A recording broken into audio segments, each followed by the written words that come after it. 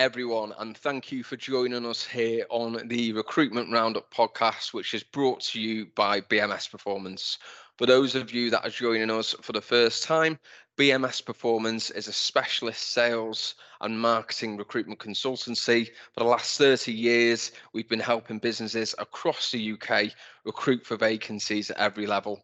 I'm your host, Mike Leather, and every week I'll be joined by a new guest where we'll get stuck into the latest trends in regards to recruitment. We'll talk about insights, we share ideas, we share experiences, and ultimately we look to provide value to fundamentally help you, whether or not you're a hiring manager, a business leader, or part of an internal talent team to recruit smarter, faster, and more effectively. Today, I'm joined by my colleague, Ed Silipo. Hi, Ed. Welcome to the show. How are you doing? Mike. Yeah, good. Thanks for the invite. Looking forward to getting on this and having a chat this afternoon. They're getting stuck into it. Yeah, we're going to be talking this afternoon about the very interesting subject of how sales and marketing teams can work effectively together. But before we dive into that, Ed, why don't you give the audience some background on yourself, why you got into recruitment in the first place, what you do at BMS, and give them an intro.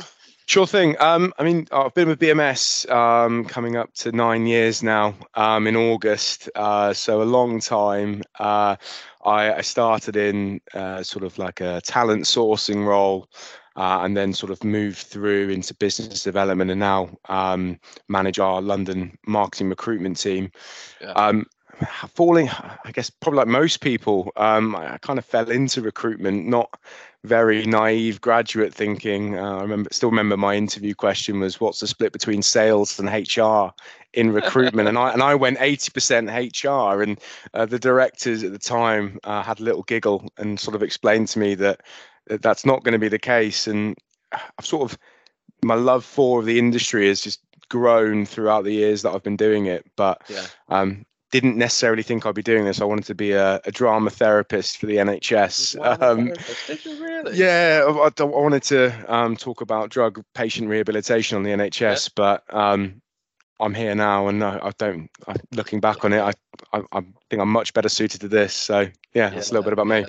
Absolutely fine as well. Have you always worked in marketing recruitment at BMS? Yeah, so when I joined in 2014, it was more on the B2C FMCG consumer marketing, and then made the move to London in 2018. And the shift then really focused on B2B marketing within media publishing, events, and the technology sector. Yeah.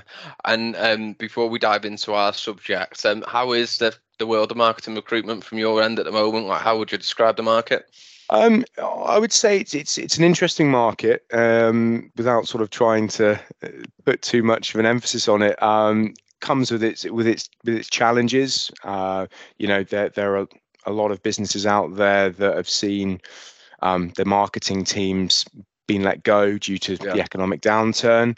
But from a London team perspective and what we're seeing, there's still a good amount of opportunity out there for clients to build out their teams, as well as marketers either looking for their first role or your more experienced professionals looking for their next challenge, really.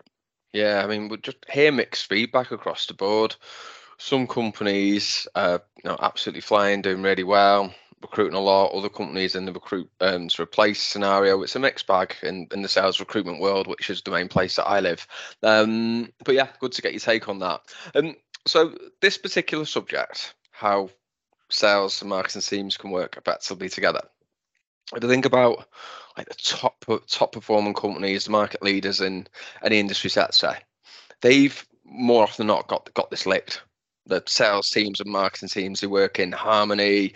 You've got the marketing teams pulling in the leads, generating a demand, the sales teams then closing the business, great communication between them. But for the large majority of companies, and I'd put BMS in this camp as well, it's a developing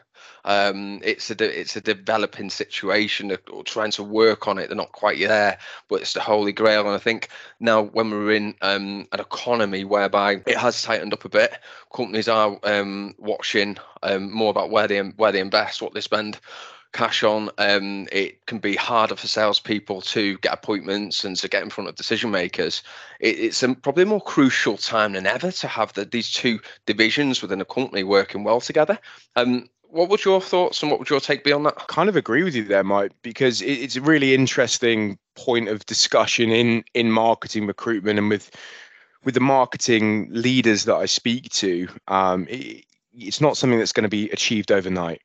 And I think that's a very common misconception. If a business is to hire a marketer to generate leads, that business are then expecting results on day 30, when in actual fact there's so much more that goes on behind the scenes there. If I take a look at a business that we recruited for called Cognism, who everyone knows in the market, and Alice and her team have done a great job of making this marketing demand engine. They've got it licked, as you said. And for me, it's about trusting a process and something that, if I feel as business, as you said, tightening market, and there's an opportunity to really hone in on the basics and getting that communication between sales and marketing teams synced up, so that in 6-12 months down the line, you're ahead of your competition. You've got that business that are generating a good amount of leads, and you're less worried about where the pipeline's going to come from, because you've got this engine constantly fueling that on a weekly, monthly, quarterly basis. What is a realistic time frame for a company to expect a marketeer to come in, or a marketing function to start being in a place where it's generating leads and inquiries for a sales team? Because you mentioned there it's not achieved overnight. Like what is a realistic, would you say? I'd say I don't necessarily think I could put a time frame on that, because you've got a number of criteria that we speak to companies about, and I'm speaking to marketers about, and sales leaders who are looking to bring on their first marketers, or your co-founders. It's about, what do you have right now? You could have an established marketing function, and you are doing a bit of lead generation, but you're not getting the targeted number of leads or pipeline that you need, and you bring someone in to purely focus their time and dedicate their time to that. And you could probably see some tangible rewards in a month if you've got an established function. But a lot of the project work that we do is helping businesses to build out a marketing team. So, you're starting at the top and then adding in different functions and different skill sets that are going to be pieces to a bigger puzzle that ultimately are going to generate that revenue. But that could take 6 months to a year before you're really reaping the rewards. Equally, if you've got a business that don't have the right buy-in from the sales team, or a business that don't see the beauty that a good commercial marketing team and the value that they can bring, there's probably the time limit is probably endless, because you're going to be constantly having these battles and you're not going to be getting anywhere. We speak to so many marketeers who are frustrated by businesses who are expecting, you're a marketer, we're expecting leads tomorrow. And there's almost that lack of education as to where is the business right now. And it's sort of creating this new marketer that's, more, authoritative with these stakeholders to say, look, we're at ground zero. You want to be generating, 100 leads per month. It's going to take a little bit of time. It's going to be educating your sales team. So time frame, in answer to your question, no real time frame. You can see results in 30 days, right? I'm sure you can. But if you're looking for tangible, highly qualified leads, you've got to trust that process for a longer period of time, I'd say. Yes, there's got to be an appreciation on both sides, hasn't there? From like what the salespeople have got to appreciate the marketing team's efforts, and vice versa. You just touched on them as well, which I think it'd be interesting to take the conversation in this direction for a short period of time. We help companies build out the marketing teams. Yeah. What in its very basic form, if you were to describe like an ideal structure of a marketing team that was built to work with the sales team in order to generate leads and everything like that, what people? What pieces of the jigsaw did he need to fill? What people did he need to have in each position? So typically how it works, we'll either help them get their sort of head of marketing, VP Yeah. of marketing, marketing director, depending on the business size, and that's your sort of entry point. You've got someone who's going to help with your strategy building, someone who can roll their sleeves up and do the doing in the interim of the hiring process. I'd say that some of the most successful types of business model within marketing that I've been involved with, a business called Imogen, they have your sort of your VP, CMO of marketing, and then they've added in a product marketer to look at the product features and the communication of new features to clients, or they're then understanding maybe some client pain points and relaying that back to the product team. So if your platform isn't doing what you think it's going to do, they're on there to help that. Then you've got content is a big thing. Content creation and is so important, I think, in that demand in a demand gen function, because ultimately you're going to need some engaging content to speak to people at all ends of the funnel, whether that's the top, the middle, or at the end where you're getting close to passing on a really good lead to sales or helping them to convert. Then digital marketing. Yeah. The world has changed a lot in the time I've been in recruitment, and we used to see a lot of direct mail. Now you've got direct mail sort of evolving into account-based marketing, and it's all done digitally. So digital, and then you're looking at sort of paid advertising to get people to your website. And then we always suggest, and what seems to work is having someone dedicated purely to demand generation. Someone who's purely running those end-to-end either running pure end-to-end campaigns themselves, or utilizing all of those departments to run a multi-channel approach to ultimately get people into that top of that funnel as well. So thinking about what their customer profile is at the moment, and then researching what content's going to align with them, getting that content out there, and then that's coming back through hopefully in the form of qualified leads. Because I run a sales team at BMS, and if I look at the business development managers in my team, it's a tough job as it is, 100% new business, but the largest investment of time that they typically spend within their sales cycle, it is the identifying of opportunities. Who's the decision maker? Why are they a good prospect for us? Why would they use us as a solution? And then how do we engage with them? If you've got a really slick marketing and sales function, a lot of that data, like you say, can be imported in. So yeah, good. Okay. What is the when you think about companies that struggle with this, what are the reasons that they typically struggle? For me, I think it's potentially a lack of education as to the benefit that having a unified sales and marketing function and what that unification will bring. It's getting businesses to start becoming more marketing led is the phrase I would use. I think gone are the days whereby you can purely be in my opinion anyway, and I'm sure people will probably jump in and say what am I on about, but sales led organizations I think are becoming slowly extinct to a degree, because you've got forward thinking businesses that are utilizing a marketing function, and for me, if you're maybe unwilling to change your ways, unwilling to see the good that can come from that, I think that's your first stumbling block. And then it's probably then not necessarily having a concrete plan in place as to what you need and when you need to hire it. And then maybe expectations too high, coming back to our earlier point of I'm going to hire a marketer, that person's going to be generating leads for me in 2 days, and then within 30 days what they're producing is your customer profile and a more targeted response and a targeted approach that in the long run is going to benefit you. But because they're not seeing wins within 2 days, it's, oh, this isn't working, this isn't for us. I'm using 2 days as a pretty extreme example, but Yeah. that would be that would be sort of what I'd say there, is that potentially a lack of education on the benefit, Yeah. a lack of willingness to change, and then not having goalposts that are achievable when you do bring someone in, or you're constantly moving those goalposts. It's just not gonna. It just doesn't benefit anyone. Yeah.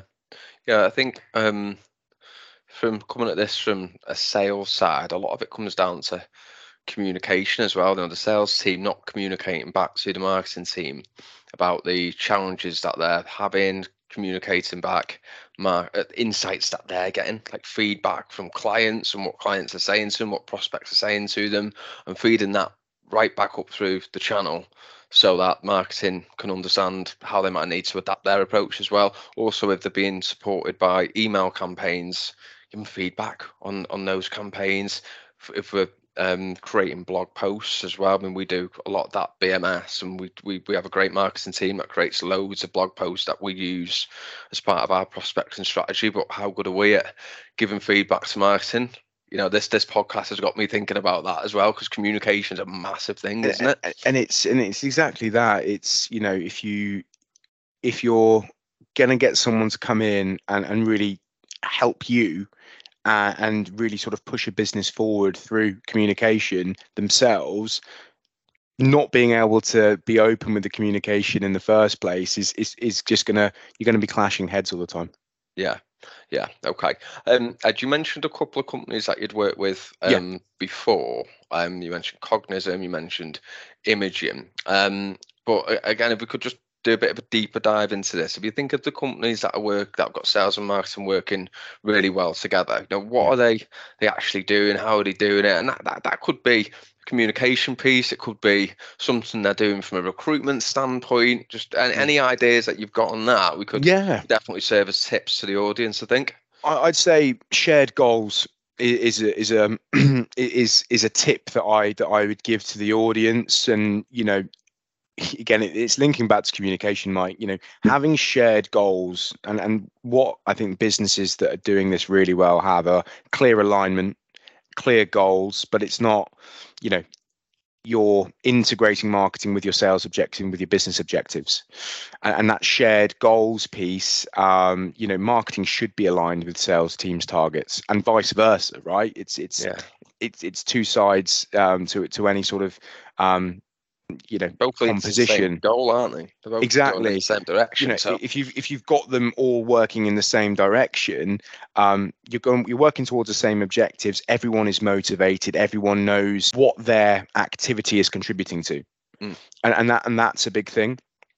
I guess from a, you know, we talked about content, but that sort of marketing content is all about helping to attract potential customers. yeah. And, you know, sales can provide that valuable insight into the types of content that's ultimately going to resonate with their prospects and customers. So content collaboration is another thing, another top tip really, that's helping these businesses, you know, set themselves apart.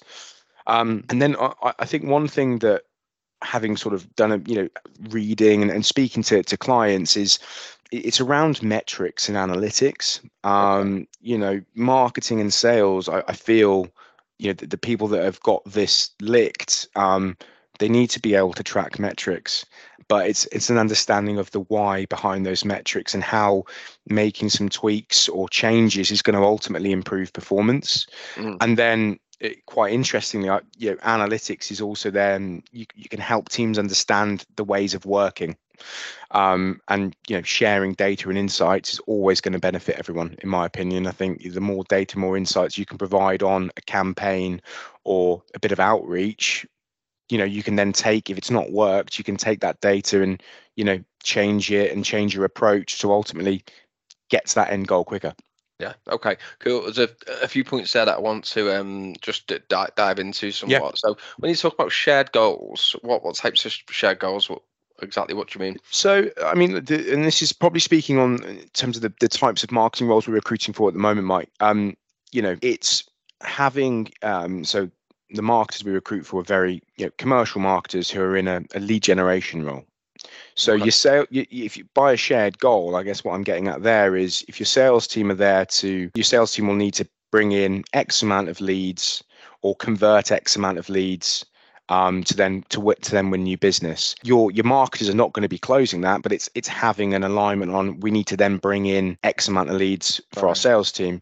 So it's a shared goals on ultimately a few different metrics, because one's closing, one's bringing in the opportunities, but having a number to work towards is vital, because otherwise, you want to know what you're doing and from a marketing perspective anyway, understand what value your campaigns are bringing for a business. Yeah. And then your sales team then know we need to help marketing, and we need to work with marketing to get, 100 leads per month. Yeah. So you've got that alignment there.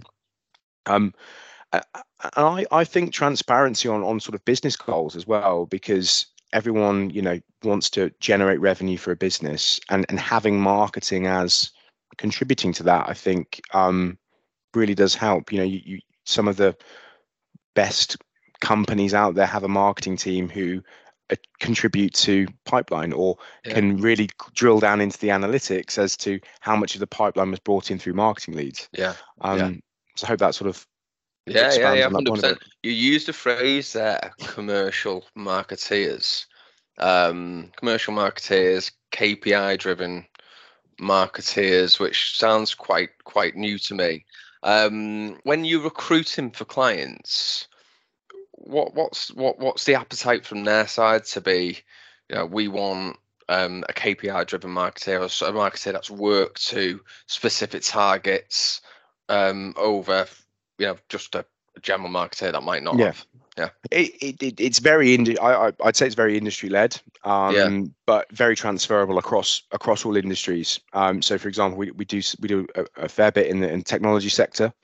Tech businesses have their you do have marketers that are focused on brand and communications, but the roles that we recruit for as a business are marketers that ultimately are going to be generating leads for that sales team. That's our sweet spot. So I use commercial is the way I describe it, but it's definitely an increased appetite.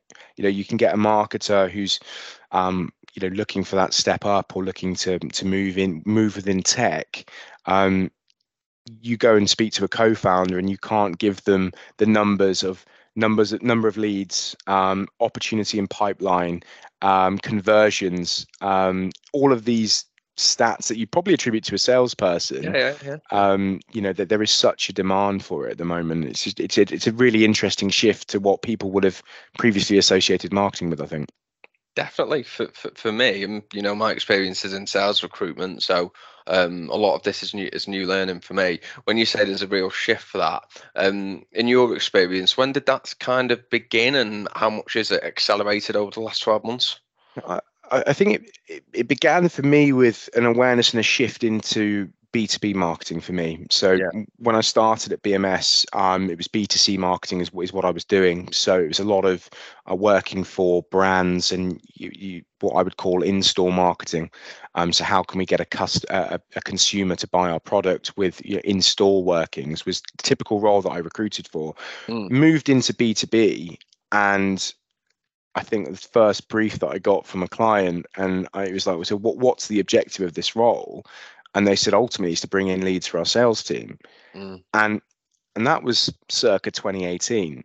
So it's just almost become ingrained. But I'd say since the sort of back end of 2020, there's then become an appetite more so for these sort of revenue-driven, KPI-driven marketers, because I don't know, periods of economic downturn make businesses sort of reflect on what's working, what's not.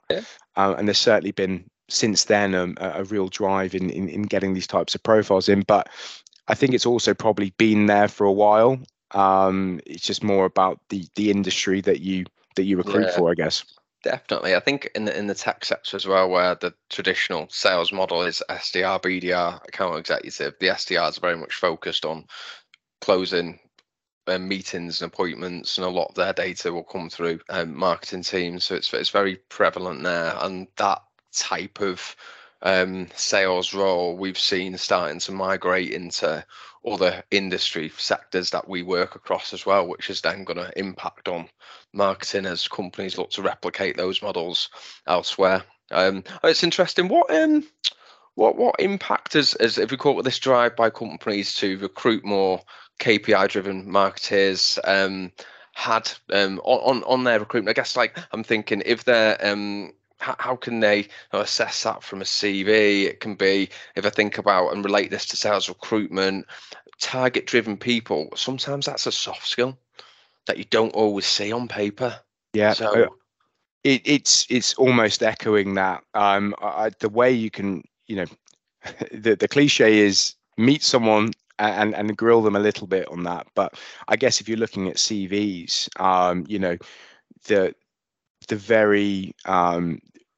the very best will have stats and numbers on their CV, much like a salesperson.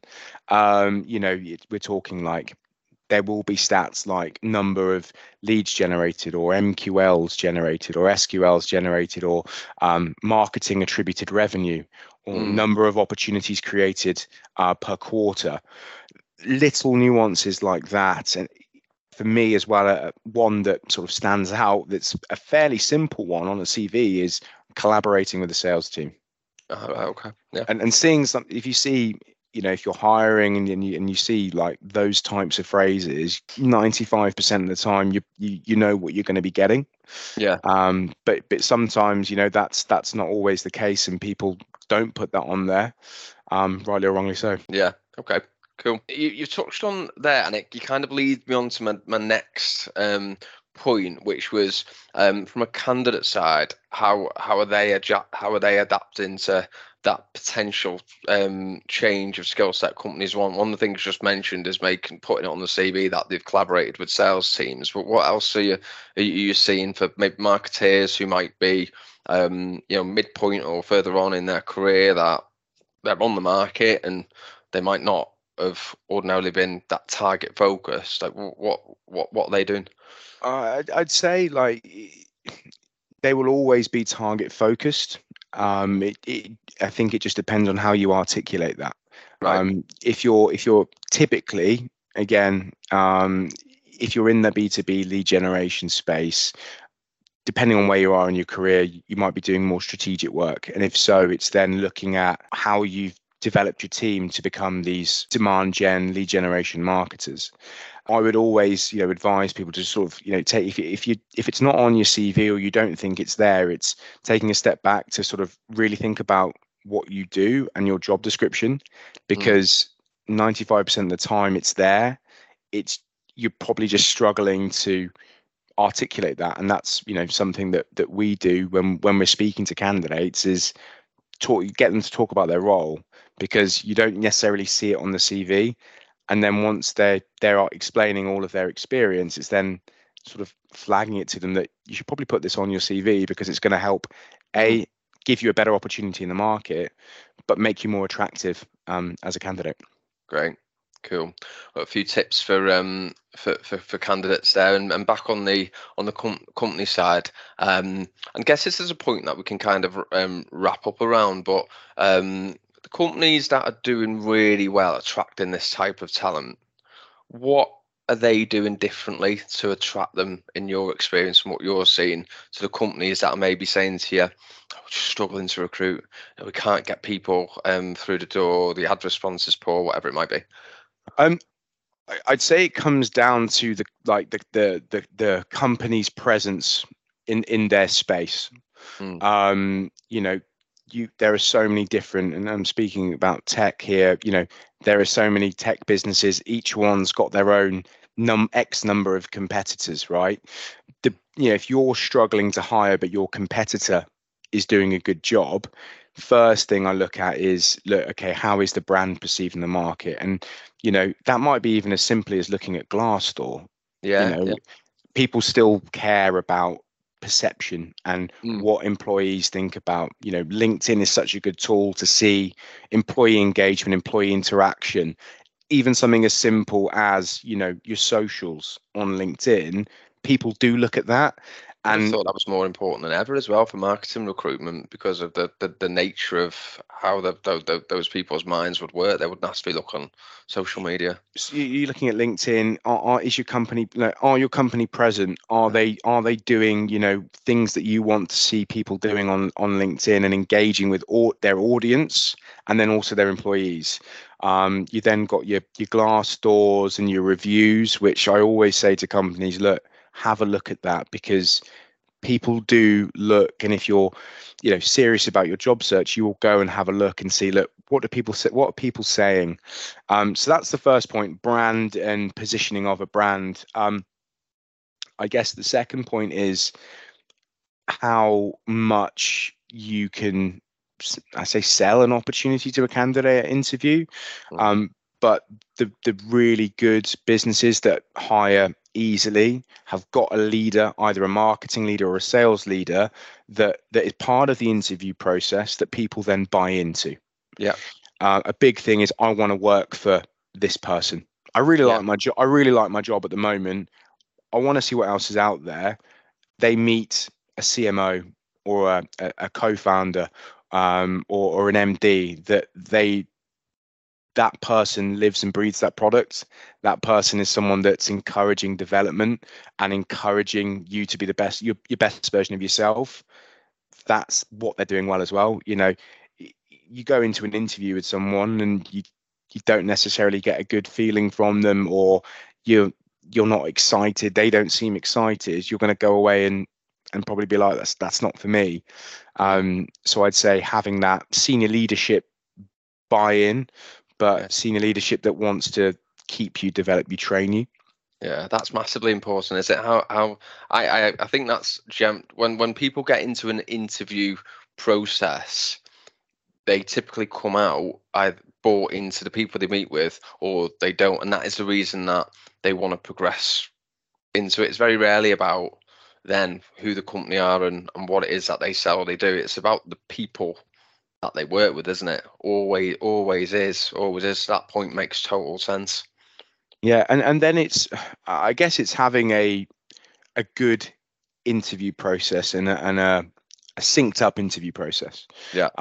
The last, we get businesses that will do, 2-3 stages, and that's an opportunity for you to meet the team, meet other divisions, to see, look, is the culture going to be for me? I think once you then extend, we've had businesses who will extend processes over the years, or will make candidates jump through several hoops for the role. The candidate then become the love is lost a little bit. The candidates are probably trying to scream out in an interview, well, if you really want me, why am I having to do all of this? Other companies are making me do a smoother, sharper process. Why am I in stage 5, 6, 7? When I've done 2 stages with company X, and they did it in 3 days, and the feedback's been consistent. They love me, and I'm going to join that business because I feel a bit disengaged with your process. Yeah. So that I think those are probably 3 things that they're doing well at the moment. I'd say. Great, and 3 great tips to leave the audience with. And on that note, we'll wrap this up, Ed. So thank you very much for coming on. Really enjoyed this conversation. Really have. Hope the audience have too. And we'll definitely have you back on again. Sounds good to me, Mike. Really appreciate it. Great. Okay. So next week's podcast, we'll be back in the world of sales recruitment, where my colleague Matt Hodgson will be joining us, and we hope to hear from you all and see you all again then. So that wraps up another episode of the Recruitment Roundup podcast. Thank you very much for listening to the show, to watching the show. We really appreciate your support. It would be absolutely fantastic if you could give us a rating on Apple, on Spotify, give us a review. Any feedback really helps and is massively appreciated. So thank you once again for joining us, and we will hopefully see you again next week.